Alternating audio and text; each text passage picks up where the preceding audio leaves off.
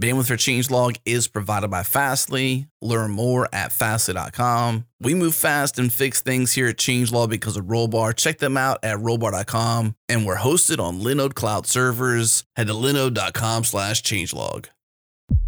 This episode is brought to you by DigitalOcean, the simplest cloud platform out there. And we're excited to share they now offer dedicated virtual droplets. And unlike standard droplets, which use shared virtual CPU threads, their two performance plans, general purpose and CPU optimized, they have dedicated virtual CPU threads. This translates to higher performance and increased consistency during CPU intensive processes. So if you have build boxes, CI/CD, video encoding, machine learning, ad serving, game servers, databases, batch processing, data mining, application servers, or active front-end web servers that need to be full duty CPU all day, every day, then check out DigitalOcean's dedicated virtual CPU droplets. Pricing is very competitive, starting at $40 a month. Learn more and get started for free with a $100 credit at do.co/changelog. Again, do.co/changelog.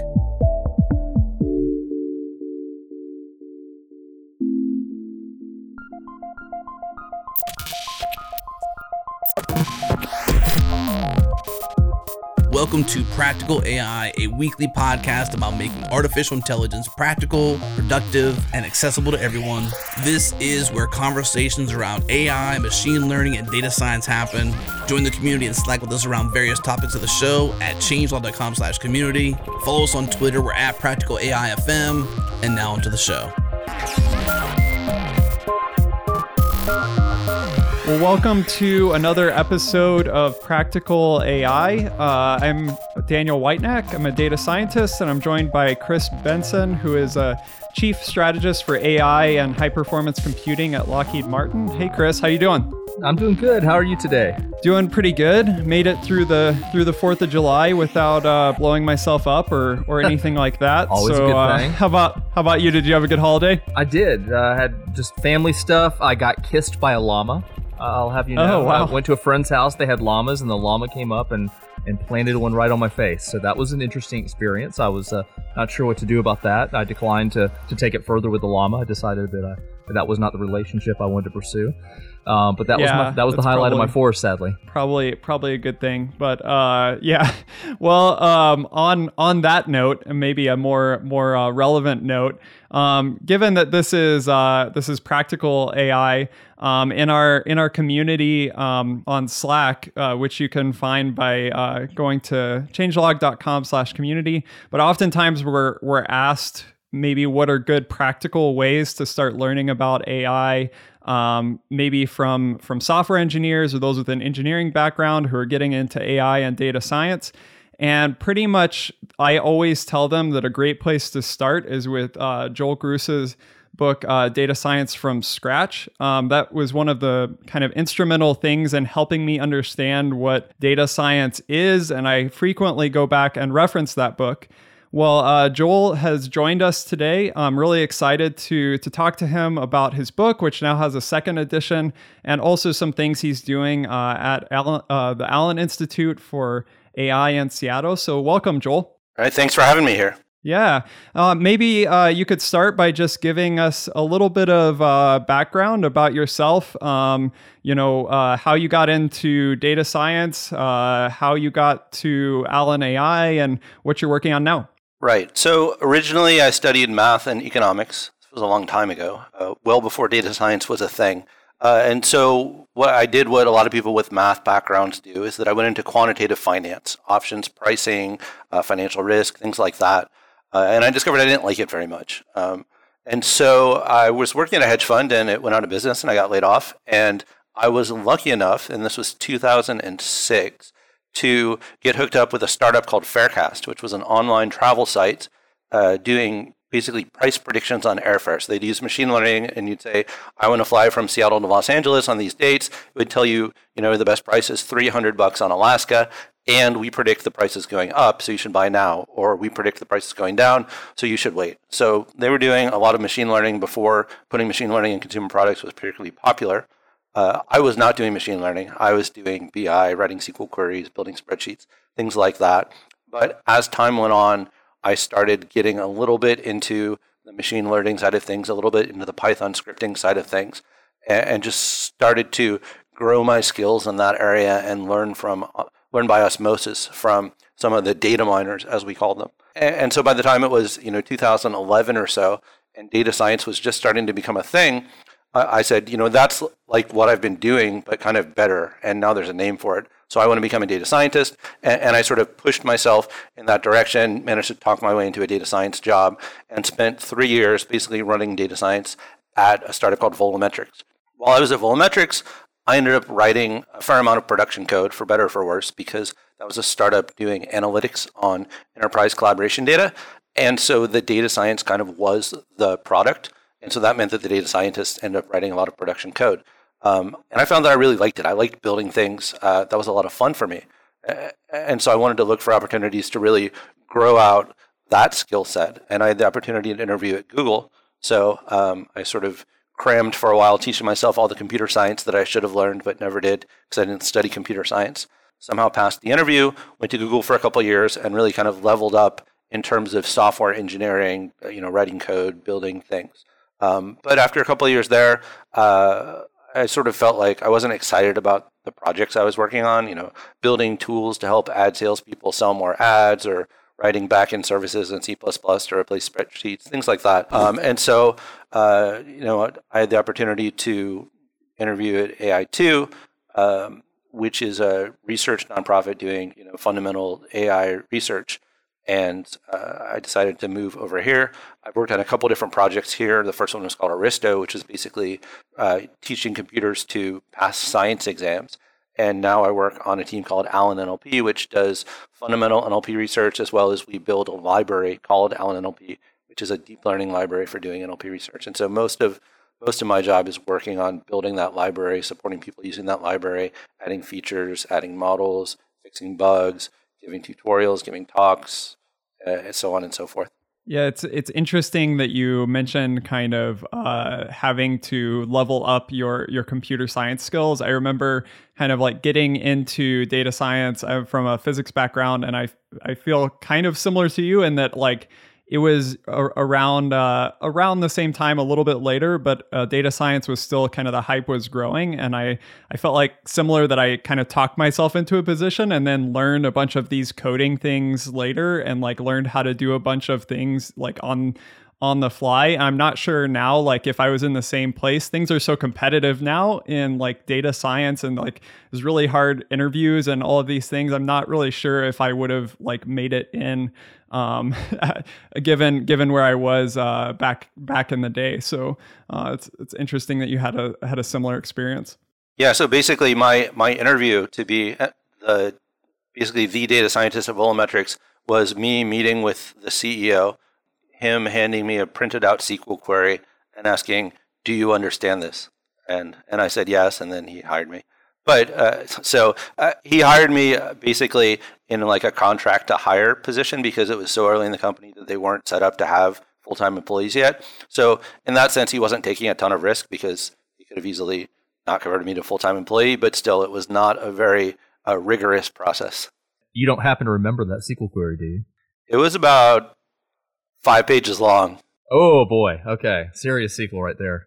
So I guess to turn toward the book, I guess I'd like to start off by just asking you, why do you think it's important to think about data science from scratch, since you use from scratch in the title of the book, and why is that approach useful to get people into data science and AI? What's your take on it? So the practical answer is that it's very easy to install scikit-learn, point random forest classification at some data set and spit out a result and sort of have no idea what's going on, which is good in some ways, and it's also bad in some ways, that if it goes wrong, it's very hard for you to figure out why it's gone wrong.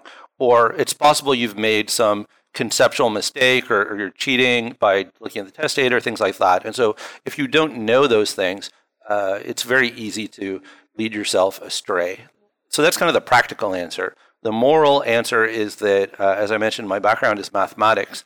And one thing that's a very strong, almost moral principle in mathematics is that you're not allowed to use theorems if you haven't proved them yet. So, math classes are set up so that in the first quarter we'll prove these theorems, and then the second quarter we'll build on them, and third quarter we'll build on them. So much so that, when I was in grad school, I had a year-long class, but the professor changed between the first semester and the second semester. And the second semester, he came in on the first day and he says, "I'm so glad you proved like theorem X because I need to use it." And with the premise being that like if we hadn't gone through that proof, he couldn't use it, and then we'd be like in a bad spot. And so somehow that like burned really deeply into me, this idea that you shouldn't use things like that if you don't really understand how they work. And so, when I want to sit down and say, what is linear regression? What is a random forest? What is a neural network? I feel like I need to really understand under the covers what's going on here. What is it doing behind the scenes? Otherwise, I don't feel comfortable using those things. And so that's kind of the maybe moral, you'd call it, reason for doing it that way. I feel like it's a good approach.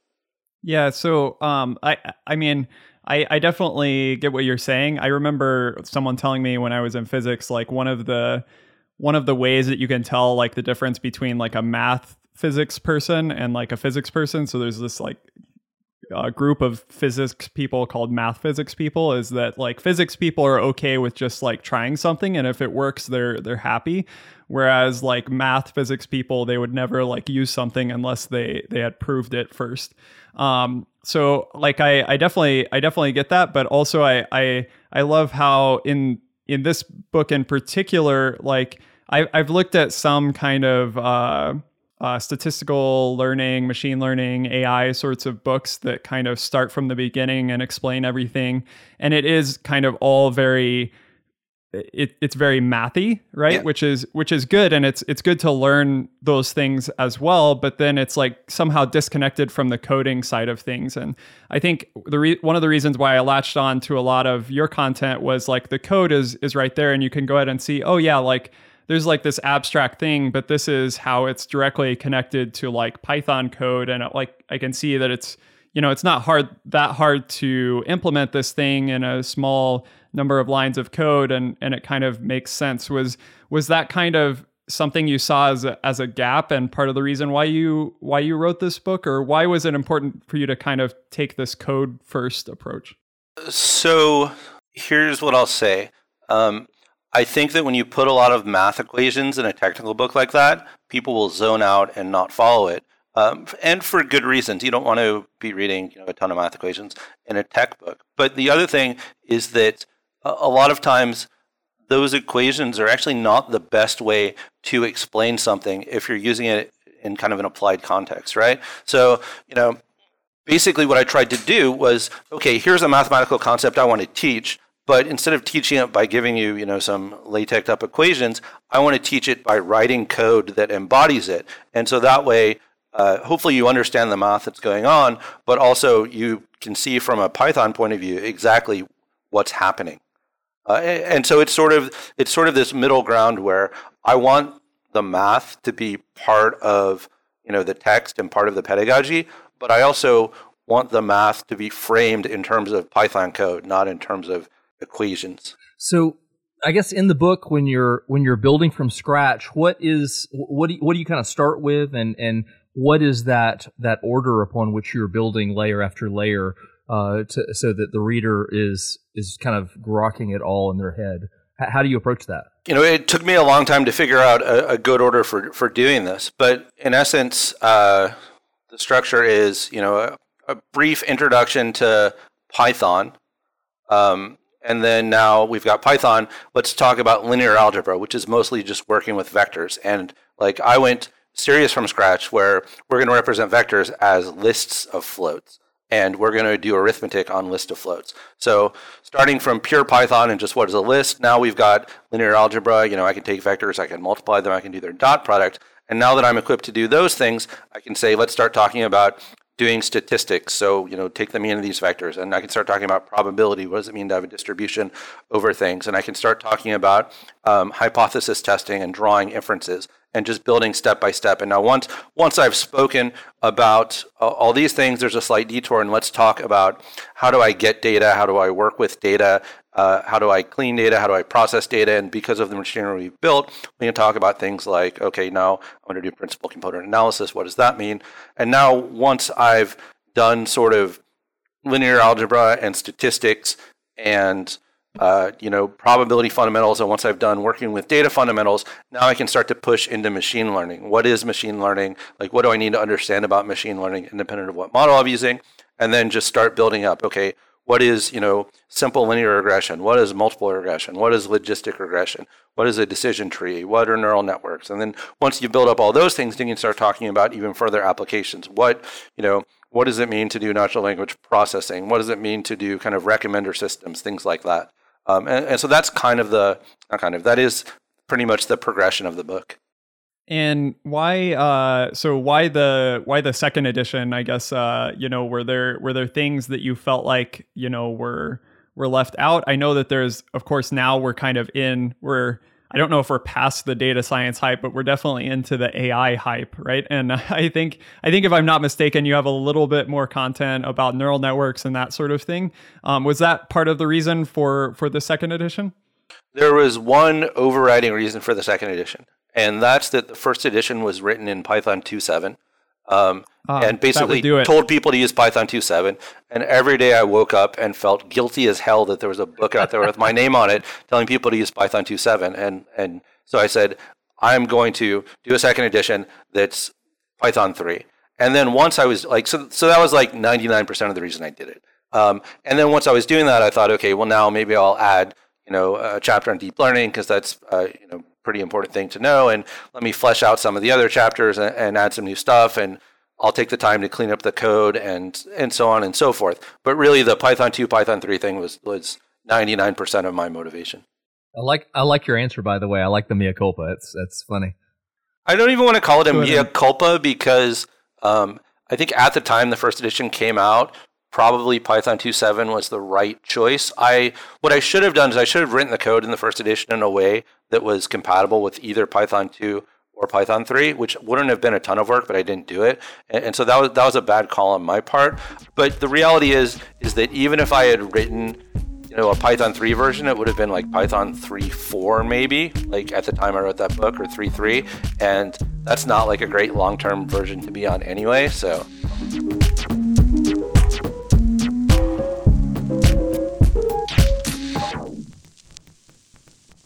The Data Engineering Podcast is a weekly deep dive on modern data management with the engineers and entrepreneurs who are shaping the industry. Go behind the scenes on the tools, techniques, and difficulties of data engineering so you can learn and keep up with the knowledge to make you and your business successful.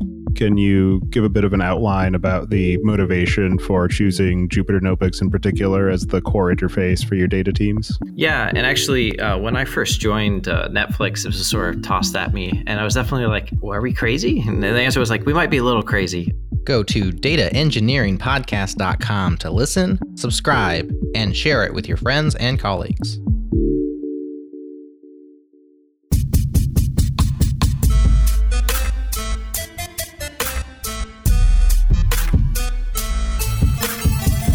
So, Joel, we've talked a little bit about data science from scratch and what you put into the book and like the code first approach. I've also noticed like with some of the other content that you've put out, like both in the book, but also in like, talks that have gotten like a good bit of attention. Like I don't like notebooks, and I saw another one writing code for NLP research. It seems like you put a lot of focus on sort of bringing good software engineering practices into like data science and AI. Is there a particular reason why that's kind of become a passion of yours and like a driving force? Yes, yes, that is kind of like my big pet cause. So the selfish reason is that I've become sort of over my best judgment, sort of a software design geek. And what I mean is I spend a lot of time thinking about what is the difference between good code and bad code, even if both work. And in particular, as someone who uses code to teach, I spend a lot of time thinking about what is the clearest way I can express the idea I'm trying to express in code. And what I found is that going through that exercise over and over again has really drilled into the importance of doing that, and has spilled over into my actual work. So even when I'm not teaching data science, when I'm writing code for my job, I'm still always thinking, what is the clearest way I can express what I'm trying to do? Because in a month I'm going to come back and look at it, or someone else is going to come back and look at it, and if it's not clear, they want people to understand it. So that's kind of the selfish reason. The practical reason is that there's a lot of bad data science code out there. And I think some data scientists even sort of take pride in, I'm a data scientist, I write data science code.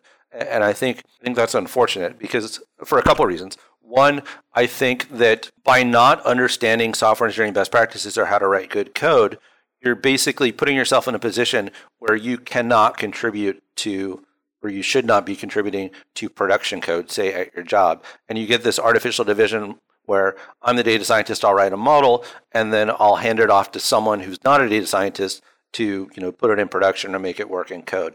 And I think that's unfortunate for a couple of reasons. One, I think data scientists can have a lot more impact if they can cross that divide. And I think they also become better data scientists if they can cross that divide, because the ideas from good software engineering kind of flow back. A second reason why, or maybe third, another reason why it's really important, I think, is that a lot of the things that are software engineering best practices are intended to help you, one, write correct code, and two, get better at writing code.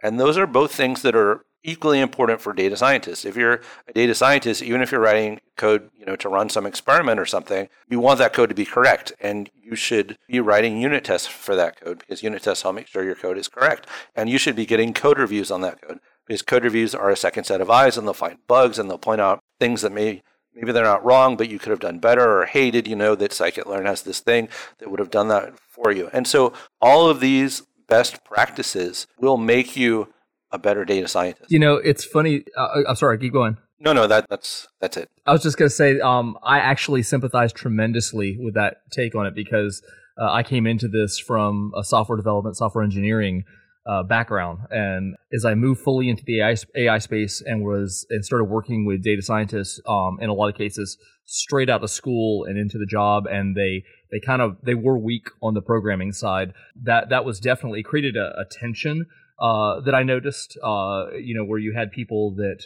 had different skill sets kind of working and bringing different things to bear. That certainly was the case for us. I know that as we were thinking about the product of what we were doing, having to be productized and getting into, the data science pipelines that had been created at the company I was at the time. With that tension, have you experienced that where, people are like, well, I'm a data scientist, I just don't care? It sounds sort of like you may have.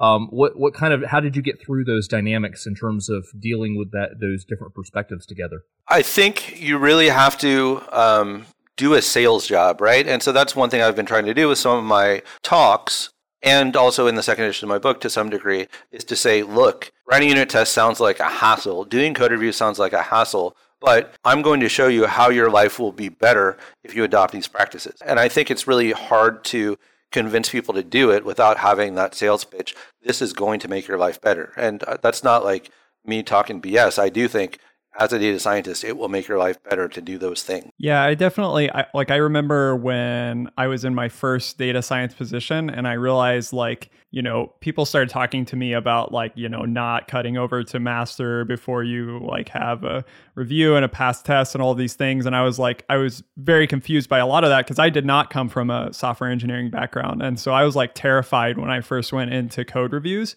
But over time, I realized that, yeah, I could skip those things, and then the whole system crashes down and it's my fault. And then it's a big situation where I caused this big thing.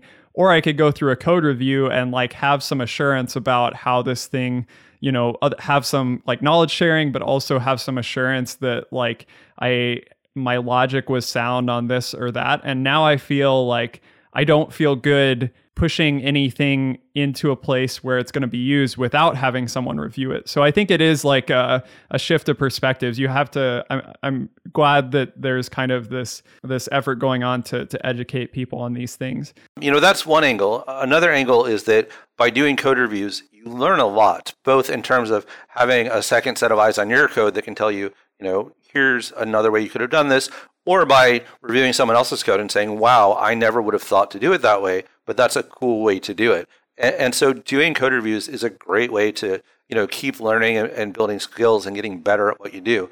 And hopefully if someone's a data scientist, that's, something that they're interested in. Yeah, I think hopefully a lot of people in this field have that passion for learning. And it's definitely true that as you have a more diverse set of people and ideas working together, you can definitely learn a lot of things that you wouldn't have learned otherwise. So in particular with your writing code for NLP research talk, I was kind of just looking through that as we were preparing for this interview. And you talk about how to write code in a way that facilitates good science and reproducible experiments. Given that this is practical AI, that is a lot of our focus is giving people practical discussions on this topic. I was wondering if you could just give us a few, maybe the some of the most important points from that talk, or maybe other talks, in terms of what are some immediate wins that you can have in terms of writing code that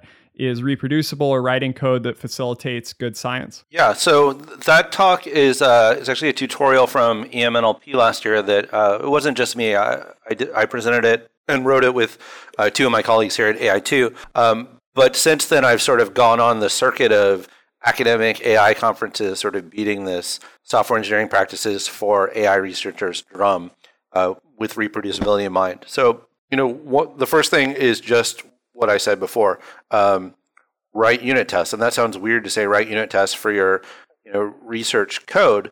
But if your model is not doing what you think it's doing, that's bad science out of the gate, right? If your model is accidentally ignoring one of its inputs, then it's not going to be doing the right thing. So if you write tests, and the way we tend to do it is take a data set like the one you want to use, get a very small version, maybe it has 2 or 3 instances in it, and now write a unit test that takes that data, reads it in, puts it through your model, checks that the output looks right, that the model can run on it without crashing, checks that the model can learn to predict it perfectly, because if you have 3 instances, your model should be able to learn it perfectly, things like that. And you make these actual unit tests that run along with your code, then that gives you this really simple but basic guarantee the code is doing at least sort of what you think it's doing. So that's one, I would say, really important aspect.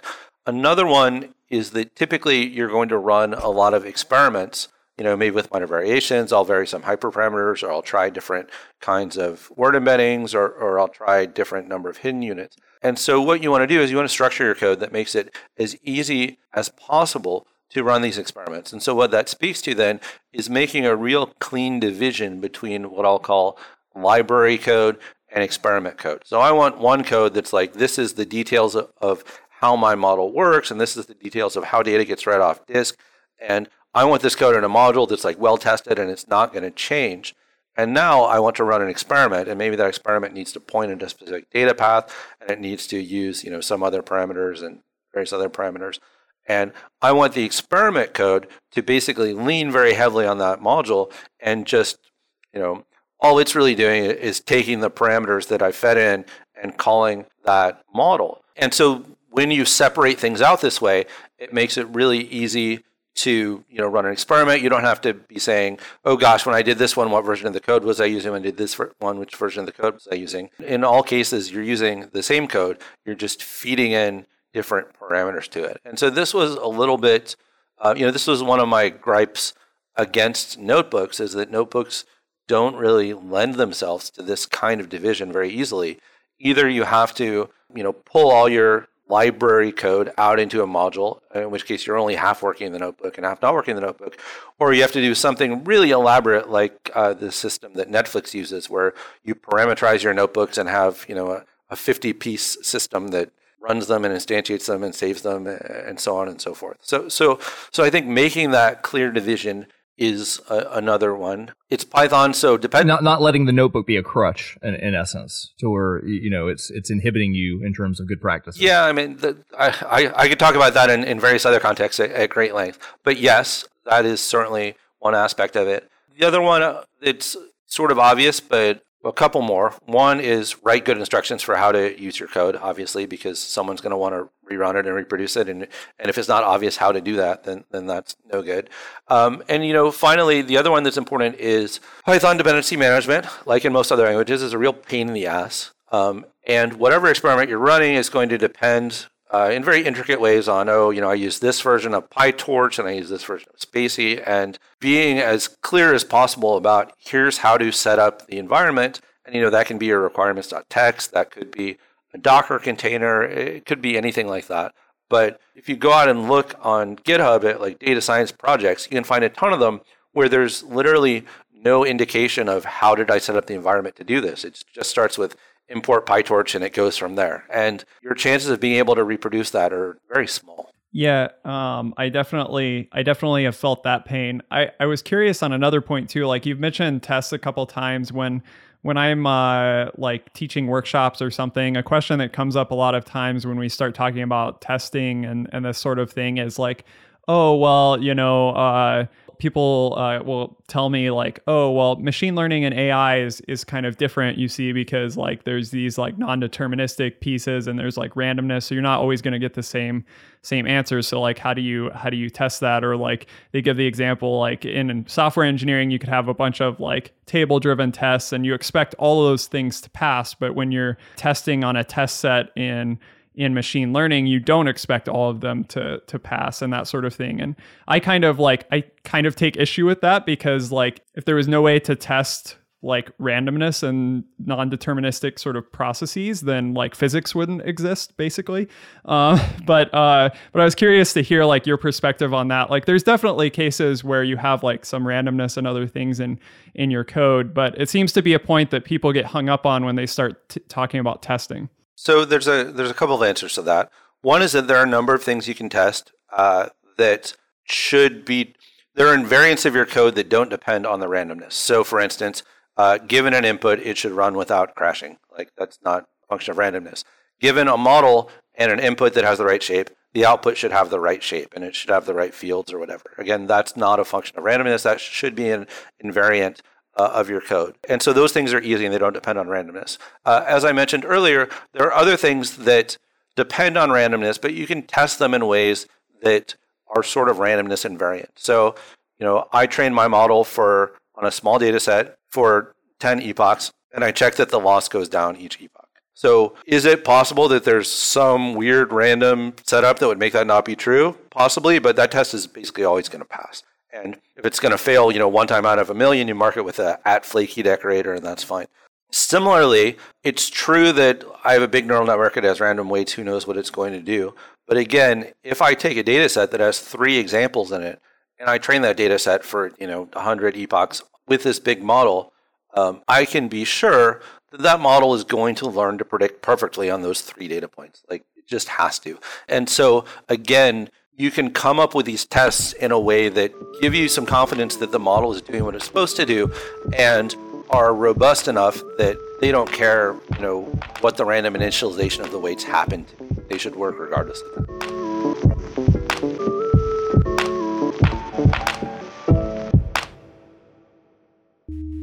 Well, hello there, listeners of Practical AI. How are you? This is Adam Stacoviak. If you haven't heard yet, we're launching a new show called Brain Science. It's a podcast for the curious. Are you curious?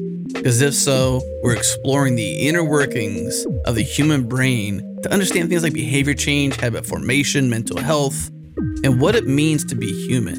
It's brain science applied. Not just how does the brain work, but how do we apply what we know about the brain that can transform our lives.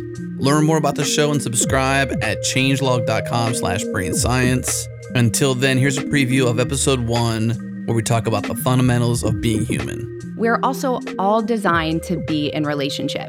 We are fundamentally hardwired to have social groups and this sense of attachment. And because I'm sort of a geek when it comes to research, what researchers have found is that attachment, which that's what we label how we relate and connect with others, attachment is 100% learned, which means our genetics don't actually contribute to how we learn to stay in proximity with other people. And with that we all develop ways to manage the threat of the loss of a relationship. But nobody gets to opt out of going, I need to be in relationship with others. It's almost like we need to have that echo from another human being to let us know that we're there, or we're alive, or just some sort of feedback loop. I'm not really sure how to describe that. Well, it really is this sense of being with, right? Like I can't fight battles on my friends' behalves or on my kids' behalves, right? But the simple fact that I know of what's going on makes a difference, because I would contend it's sort of like I help them hold that weight emotionally. And so that actually leads me into the third thing.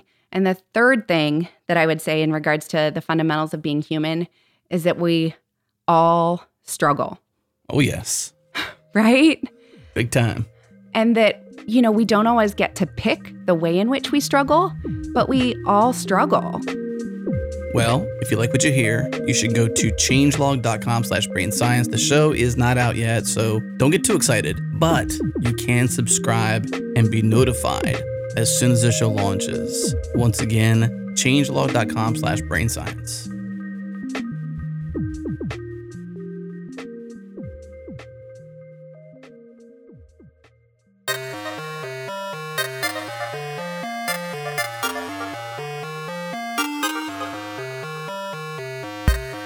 So turning toward Allen AI, could you tell us a little bit about the purpose of the organization, what its mission is, and the types of problems it's oriented on?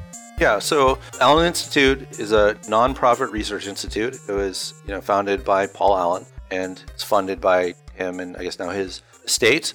Yeah, you may want to note who Paul Allen is, just in case there's anyone out there who's not familiar with him. Paul Allen was one of the founders of Microsoft, so he got pretty wealthy that way, and then after he left, he started a company called Vulcan, which does like a million different things. And, he was a big Seattle person. He was a big everywhere person. And so our mission, at least if you look at like the sign on the website, it says AI for the common good. What that means is a little bit vague. I once interviewed someone who was very disappointed to find out that it didn't mean that we were working on like the homeless problem or anything like that. But what we do is fundamental research in various areas of AI. So as I mentioned, the team that I work on is called AllenNLP, and we work on sort of fundamental research in NLP. So not super different from what people who are NLP researchers in a computer science department would be working on. In fact, we collaborate with them. We go to the same conferences they do. We present with them, things like that. There's another team called Prior, which works on problems in computer visioning and visual reasoning. We have a project called Semantic Scholar, which is an AI-enabled search engine for academic papers, where it indexes the academic papers, but it also tries to figure out what papers were influenced by this one and what information can I extract from the paper programmatically and things like that. And we have a project called Aristo, which I mentioned earlier, which does science question answering. So can we get an AI to answer science questions? And we have a project called Mosaic, which tries to get an AI to do common sense reasoning. So you can ask questions about the science question is like, when a plant makes, food, what is that called? A, photosynthesis, B, whatever. But the common sense reasoning is more around understanding, folk physics and folk psychology. Billy did X, Y, Z.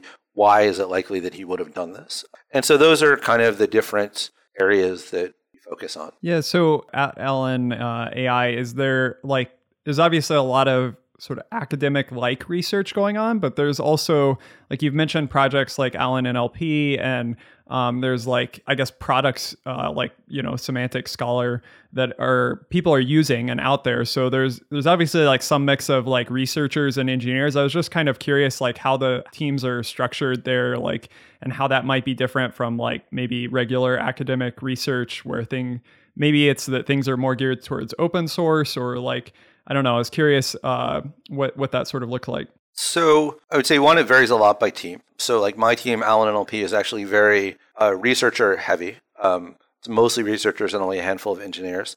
Whereas Semantic Scholar, they're running a website that has to be up. So they have a lot more engineers, and, they have to be on call, and they have a lot more front-end people and things like that we don't really have. So it really varies by team.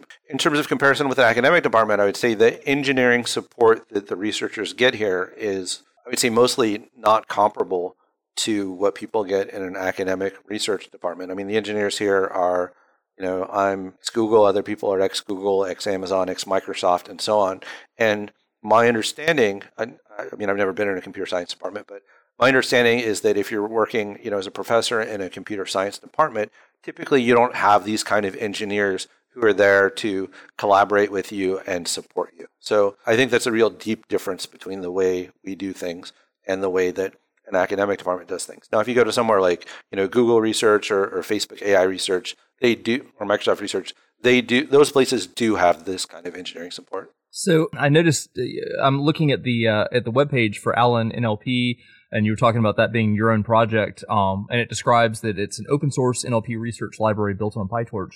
I'm wondering, who is that geared for? What is the audience for using it? What are the main use cases that you might apply it to? Any thoughts there? Yeah, so officially the target customer is someone doing NLP research. So, originally our target customers were the researchers here at AI2. But it was always an open source project, from day one. And so then we quickly started, taking on as customers researchers over at the UW, researchers at other universities, people at more corporate research institutes. And then, the line between research and work is really narrowing a lot in a lot of ways. So there's a lot of companies that you could go to them, startups or big companies or whatever, and they're doing things that are, say, at the cutting edge of NLP for their own problems. And so their workflows for solving these problems look a lot like the workflow of an academic researcher trying to solve an NLP problem. And so we do have some customers who, work in companies but still use it anyway. And it's sort of an ongoing source of debate to what extent we should, be actively soliciting, supporting more corporate customers versus academic customers. I'm giving a tutorial on AllenNLP and NLP more in general at the O'Reilly AI conference in September, which is more of a practitioner-focused conference, not an academic conference. And when this was mentioned, someone asked me, are we focusing on those practitioners now as customers for the library? And I'm like, well, we've always sort of winked that those are our customers, but they're not officially who we're focused on, but we want them using it too. Yeah, and what are so I'm just trying to think of the workflow wise, if I'm an NLP researcher, where AllenNLP might fit in. So I'm thinking of a comparable, people might be familiar with something like Spacey or something like that, where Spacey has pre-trained things that are available, right? I can do some types of NER and other things, and it's all pre-trained, but I can also train custom models, but I'm not really messing necessarily with a lot of the architecture that's the architectures of the neural nets or something like that. Is AllenNLP kind of a level down from that to where you have more of the ability to mess with your models and all of that sort of stuff? Or I'm just trying to kind of gauge where it sits. Yeah, that's exactly right. So AllenNLP is not, for the most part, it would not be a substitute for Spacey. Instead, it would be a substitute for someone who's doing NLP stuff in PyTorch or in TensorFlow and says, you know what, there are a lot of problems that are caused by my working with text. And so I would like to, use a library that has in it abstractions that are really intended at people tackling NLP problems and allow me to not worry about some of the nitpicky details around masking and padding and recurrent layers and things like that. But working in AllenNLP is much more similar to, when you work in AllenNLP, you basically are working in PyTorch. You're just working in a PyTorch that has a bunch of higher level abstractions in it. Gotcha. So it's built on PyTorch essentially, Yes. Right? So if you were coming at it, I'm just curious, from TensorFlow, do you need to kind of go learn PyTorch first and then move into it as an intermediate thing? Or, what would be, with all the people out there that are also doing TensorFlow in addition to PyTorch, what's kind of the migration path that you would see into that? That's an interesting question. You would want to learn some PyTorch because AllenNLP is not really insulating you from understanding how PyTorch works. The way I would describe it is, and this is going to be a terrible analogy, and I'm going to regret saying it as soon as I say it, but imagine you have a big bag of Legos, right? And just only the squares and the rectangles, right? Okay. And then you're building houses or whatever, cars or whatever, and you build everything using the little square blocks. And then someone comes in and says, hey, you know what? I notice you're making like a lot of walls. So here's a piece that's just a wall. And now you can use this one piece to make a wall instead of having to build each wall out of like little blocks, right? And so that's kind of my analogy for what we're doing. And so that allows you to, now I don't have to worry about walls, or now I don't have to worry about doors. But you still have to know how Legos work, and you still have to know how to build with Legos, and you know what I mean? Does that make sense? I do, and it's a good analogy. I have a 7-year-old, so we have Legos all over the place. That was perfect for me. So I'm kind of curious, like being, I've been involved in certain open source projects over time, but always geared towards kind of like I don't know what you want to call it, like the regular software engineering community.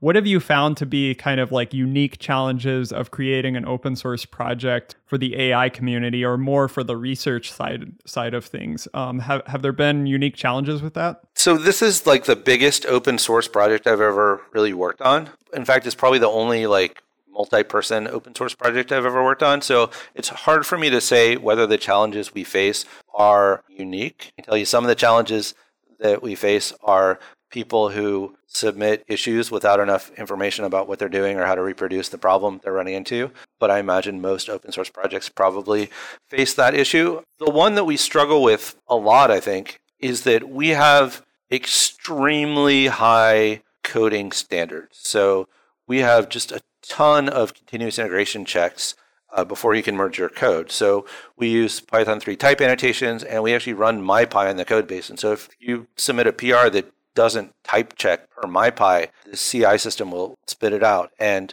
we use Pylint with Pylint is sometimes the bane of my existence, but again, if you don't format your code right, Pylint's going to choke on it.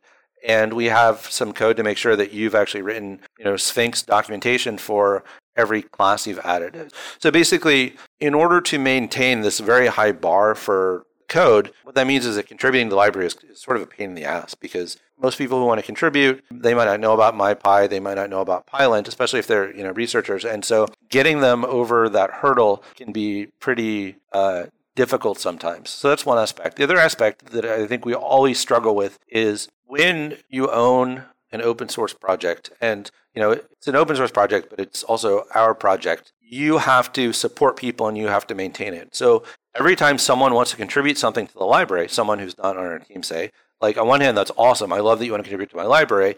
On the other hand, like you're putting this piece of code in the library, and now if it breaks, I'm the one who's going to have to fix it in a month. And maybe I didn't even understand it when you wrote it. And when people have questions with it, they're not going to go to you. They're going to go to me.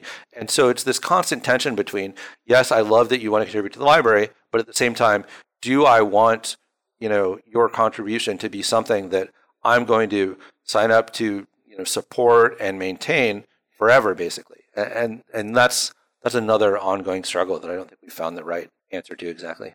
It's funny, that last answer, I had a question for you, but I'm actually going to ask you too, because since you're working on a team that is, it's more than just yourself, and you have to juggle multiple people and their perspectives and all. What I was going to ask you, which I'd like to address, but I'm going to tag on to, is what is the team working on right now? What are some of the cool things? But also, as an individual on the team, what are you excited about in terms of the future for AI and natural language and the types of things you guys are working on? So, kind of team perspective and also your own. I'm curious.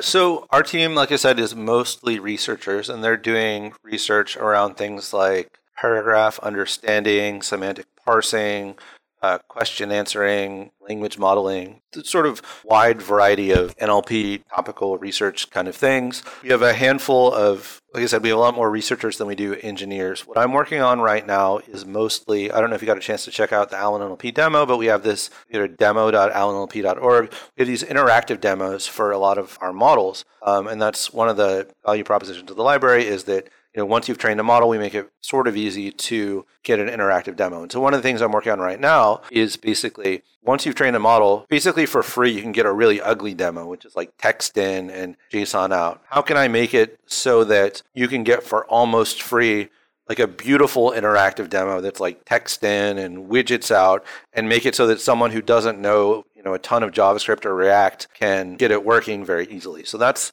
kind of one of my main areas of focus. Right now, we have other people who are working on things like how can I train more efficiently? How can I speed up these models? How can I use less compute? As well as just adding various other stuff. Well, I, for one, would love to see this this demo functionality that you're talking about. I would be super excited to use that. It would make me seem way cooler than I actually am. So you're cool, buddy. I would always appreciate things like that. So to kind of wrap up, first off, thank you so much for joining us. As I already mentioned, I've been a fan for quite some time, so it's been a real honor to get to chat with you a little bit and get to know you a little bit.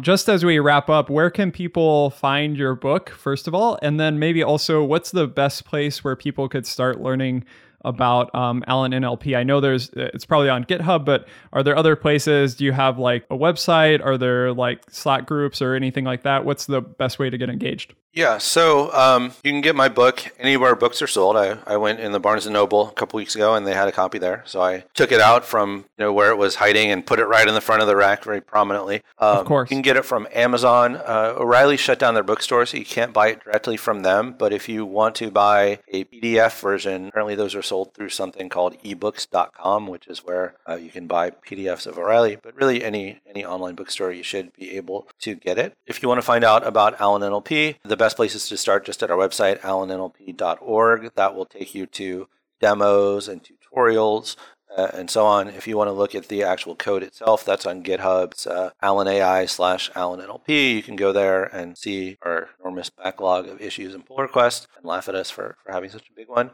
Can I pitch all my other presences? Yes, please do. So I have a website. It's just my name, joelgrus.com. I blog very infrequently, but when I do, it's pretty good. I am on Twitter all the time. That's at Joel Grus, and you can find me there. And it so happens that I have my own podcast with Andrew Musselman called Adversarial Learning, which we rarely record, but sometimes we record it. And that's at adversariallearning.com. Awesome. Yeah, and I must say it's both on the blogs and the podcast. When they do come out, I highly recommend them. So thanks for sharing those. Oh, and one more. I like to make live coding videos, and those are all up on YouTube. And I think that's just youtube.com/Joel Grus. So if you want to watch me live coding, frequently problems that I haven't looked at before I started live coding them, go there and check those out. Cool. Awesome. Definitely will. Thanks again for joining us. Hope we can meet up at a conference sometime, but look forward to more great content online. And thank you so much for the discussion. Yeah, thanks for having me.